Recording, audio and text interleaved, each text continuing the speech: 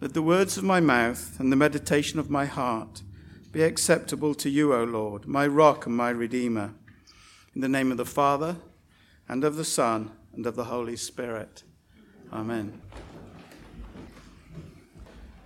So have you noticed these days how we're bombarded with images and predictions of natural and human disasters such as fires, earthquakes, floods, violent incidents, and wars? This list just seems endless. We're shown events instantly on TV and the internet, and we have online discussion groups predicting when the next incident is likely to happen. And then we have training sessions from experts on how to avoid these potential disasters and what to do, not if, but when they will happen.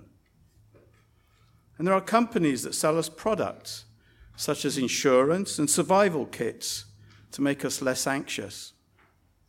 Sometimes it just makes us want to stay indoors and ignore the world. And we may think that this is a sign of our times, but it was also happening in first century Jerusalem, not through the internet, but through the prophets, and some of them false. The people that Jesus was talking to in our gospel passage today had a well-documented history of violence, floods, enslavement, exile, pestilence, famines, and many wars with their neighbors. Prophecies of great signs from heaven and frightening events were actually part of their DNA. It was part of who they were. So instead of taking comfort through products designed to avoid, survive, or insure against these disasters like we do, they visited the temple to worship God as their Lord and their protector. Now, leading up to our gospel passage today, we have heard of Jesus' triumphal entrance into Jerusalem and his activities centered on the temple, where he taught, answered hostile questions, denounced religious leaders, and commended the generosity of the poor. He also wept for the Jewish nation as they rejected him as the Messiah, the Son of God, the Word made flesh. And our gospel setting is this temple in Jerusalem, the center of the Jewish world, which was revered as a sign of God's presence and even as the dwelling place of God's protection for the Jewish nation. Josephus, the first century historian, tells us that this temple was huge. It held up to 40,000 people in the outer courtyard. It's sort of like a big NFL stadium, I would imagine. It was built of large white stones, covered on all sides with massive plates of gold. When the sun rose in the morning, the temple reflected so fiercely that those people looking at it had to avert their eyes. And inside, the furnishings were just as lavish. So the faithful worshippers could see the external beauty, but they failed to see the spiritual bankruptcy within this facade. They could not see the hypocrisy, the oppression, the love of law and money over the love of God, the rejection of the Messiah, and the idolatry of this spectacular building. And at that time there were many false prophets leading the people astray by claiming to predict the coming of a Jewish Messiah, one that would lead them from under the Romans, and also predict the date of the final judgment. But Jesus is predicting the destruction of Jerusalem and the temple brought about by people who were following these prophets. He says, "The days will come when there shall not be left one stone upon another that will not be thrown down." So to the Jews, this must have been a terrifying prophecy. This was the house that the Lord lived in. They thought he dwelled there. He was their protector.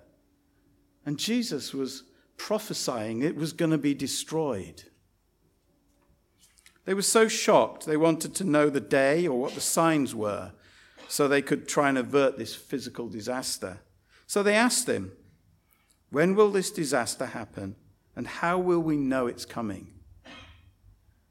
And Jesus then gives them 3 signs for which they can watch: false prophets, political chaos, and natural disasters.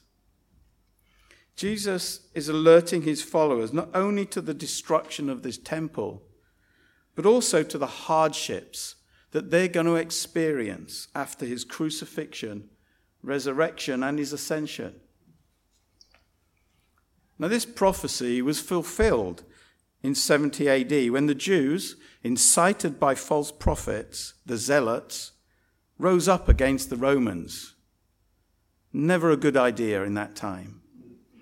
They were brutally put down, and their building of worship was utterly destroyed. But the destruction of Jerusalem and this temple was actually a watershed moment for all of humanity. The elimination of the temple, the symbolic center of Jewish identity, caused a new diaspora of Jews being scattered far and wide.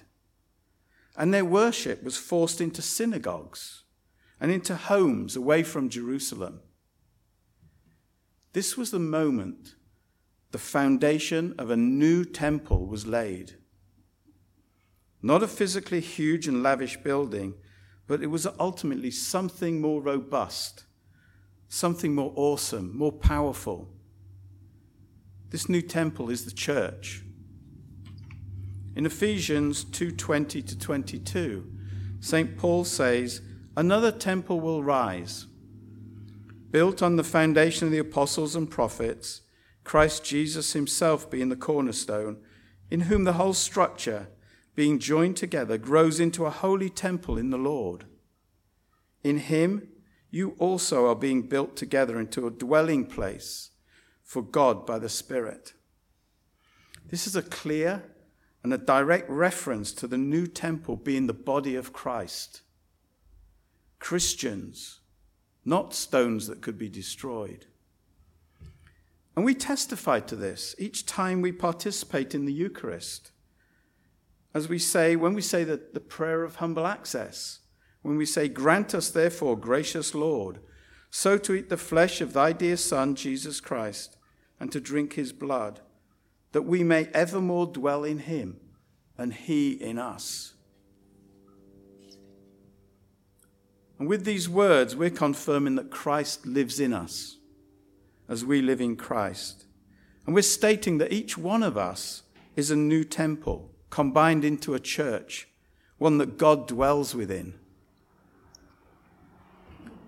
Now, in a book I'm reading by Richard Rohr, an American author, spiritual writer, and a Franciscan friar, called The Universal Christ, there's part of an introduction which really made an impact on me.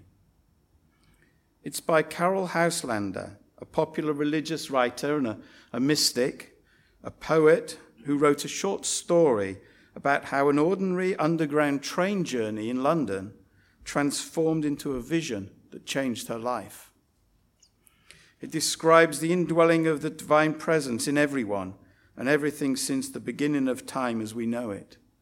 She says, "All sorts of people jostled together, sitting and strap hanging, workers of every description going home at the end of the day. Quite suddenly I saw in my mind, but as vividly as a wonderful picture, Christ in them all. But I saw more than that. Not only was Christ in every one of them, living in them, dying in them, rejoicing in them, sorrowing in them, but because he was in them and because they were here, the whole world was here too. All those people who had lived in the past and all those yet to come." And she goes on to say, "Christ is everywhere. In him, every kind of life has meaning and has an influence on every other kind of life."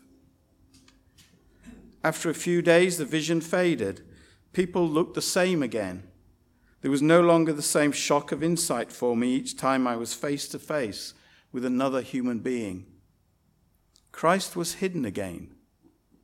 Indeed, through him, the years to come, I would have to seek for him, and usually I would find him in others, and still more in myself, only through a deliberate and blind act of faith. So today, Jesus prophesied the destruction of the physical temple in Jerusalem, and how the new temple, the church, will be built through trials, tribulations, and endurance. Today, let us recognize Christ himself is the cornerstone of this new temple, a temple spanning the whole world as he lives in every one of us. We are the new temple. Amen.